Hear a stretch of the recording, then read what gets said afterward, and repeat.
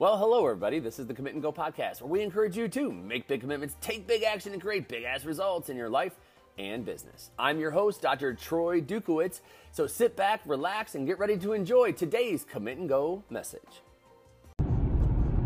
Hey, everyone. Dr. Troy Dukowitz here. Today's topic is this: completion creates confidence. Now, I want you to think about this, because as I was sitting this morning and I was doing some work, I love getting to the end of the week and having things done. It gives me confidence. It gives me mojo. It gives me certainty. It gives me power. It gives me energy, because it just feels good to get shit done. And so, and the thing is, the opposite is true too. When you're not getting things done, when you say you're going to do something and you don't do it, it's very damaging to your self-esteem. Essentially, you're lying to yourself. You said you were going to do something and you didn't do it. And that's a lie. That's a lack of integrity. And so when you look at your week and you go, hey, look, this doesn't mean like stuff can't happen that throws you off, but keep fighting. Keep going for the win. Keep finding ways to put yourself in a position to accomplish what you want to accomplish. And so whether you're listening to this on a Monday or a Friday or a Saturday or a Wednesday, it doesn't matter. Just take a look at where you're at right now and look at some of the things that you've accomplished, that you've completed, a task that you said you were going to do, and you said you were going to complete it. And how did that feel? Because I can tell you that my wife and I were talking about this morning. I said, doesn't it feel good? And she's like, yeah, I mean, it does. When you're getting more things done, you feel good. You feel accomplished. You feel like you're getting somewhere. But when you're not, you start to feel like you're spinning your wheels in the mud. And the thing is one creates power. The other one creates what? I mean, think about it. It doesn't create power. It creates, for some people, depression. For some people, just negativity, because they feel like they can never get anything done. They can never get a step ahead. I can never get a step ahead, right? Throw me a bone here. And it's like they go down this path of negativity and scarcity and poverty consciousness because they're not able to, quote unquote, finish anything. And so it's a matter of wherever you're at. Like maybe it's today. Maybe today you just want to complete something today. And what is that thing? And complete it. And then acknowledge yourself at the end of the day for finishing it.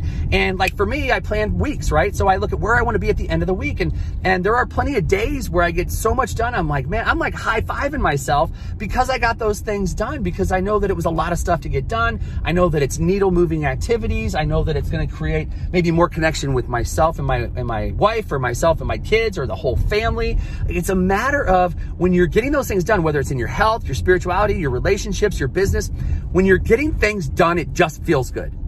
And you know right now, because you're listening and you're nodding your head like, yeah, it really does. I mean, it actually does feel good to get stuff done.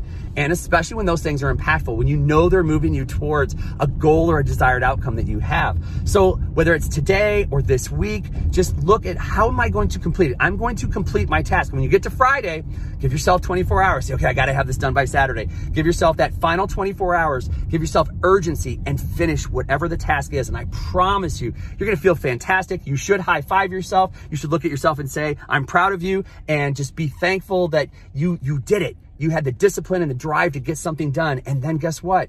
Take that momentum into next week.